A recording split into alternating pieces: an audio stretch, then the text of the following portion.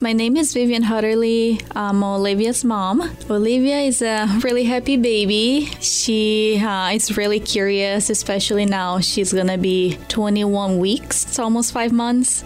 Just wanting to grab everything these days, put in her mouth. So it's been pretty fun to watch her grow. So on November 6th, we actually took Olivia to the pediatric walk-in clinic because she was not feeling well. She was coughing, really stuffy, congested. So at the walk-in, they told us she probably had RSV. And then on our way home, we actually got hit. I was on the passenger side, and that's where Olivia was sitting. This person was driving a stolen car and went through a red light. They were going east down a westbound lane. The one that got the worst out of it was Olivia, because that's where they hit. We were all taken by ambulance to the hospital. Lift me up, hold me down,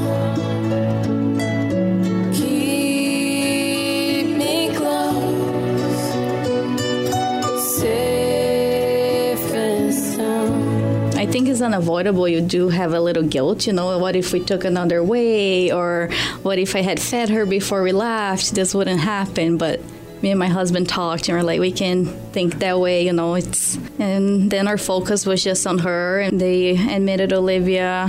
So they did x-ray, CT, and then abdominal ultrasound just to check for anything. They actually told us that she had a subdural hemorrhage, so just a little bleed.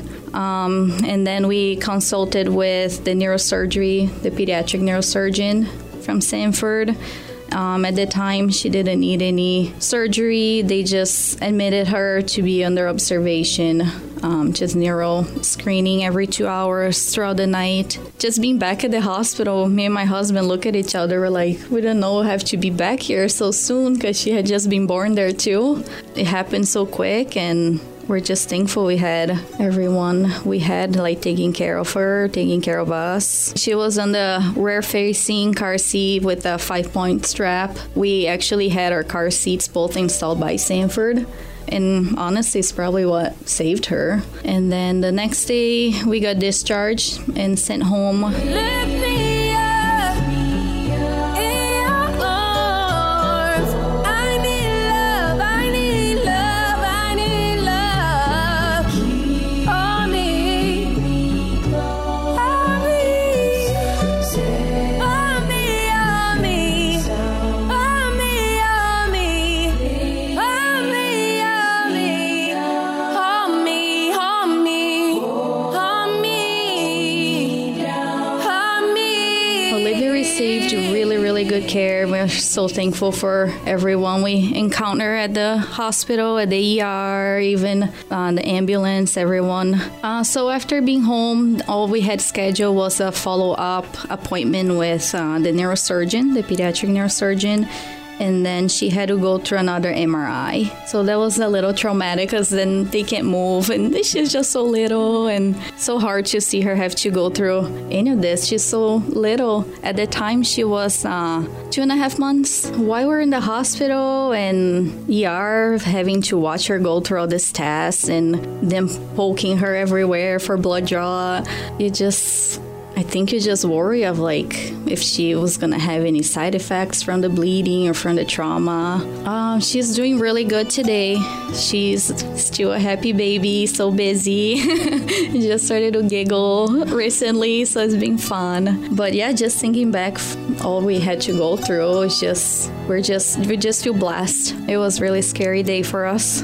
So to the staff at Sanford Children's, everyone that we got to meet or encounter throughout this whole experience, we just wanted to say thank you. And at that time, you don't even think of, thanking everyone or acknowledging how they're doing, but she got such good care, and everyone was so good at being so calm at the time with the state of mind that we were in. And I think that was really, really helpful thinking back, and was really helpful for us as a family. They were there for us. Kids are really resilient. when it comes to being sick and stuff happen to them. And I think what they do is just amazing with caring for them and the families in the best way possible. And yeah, it makes such a big impact, not just for the kids, but for the families.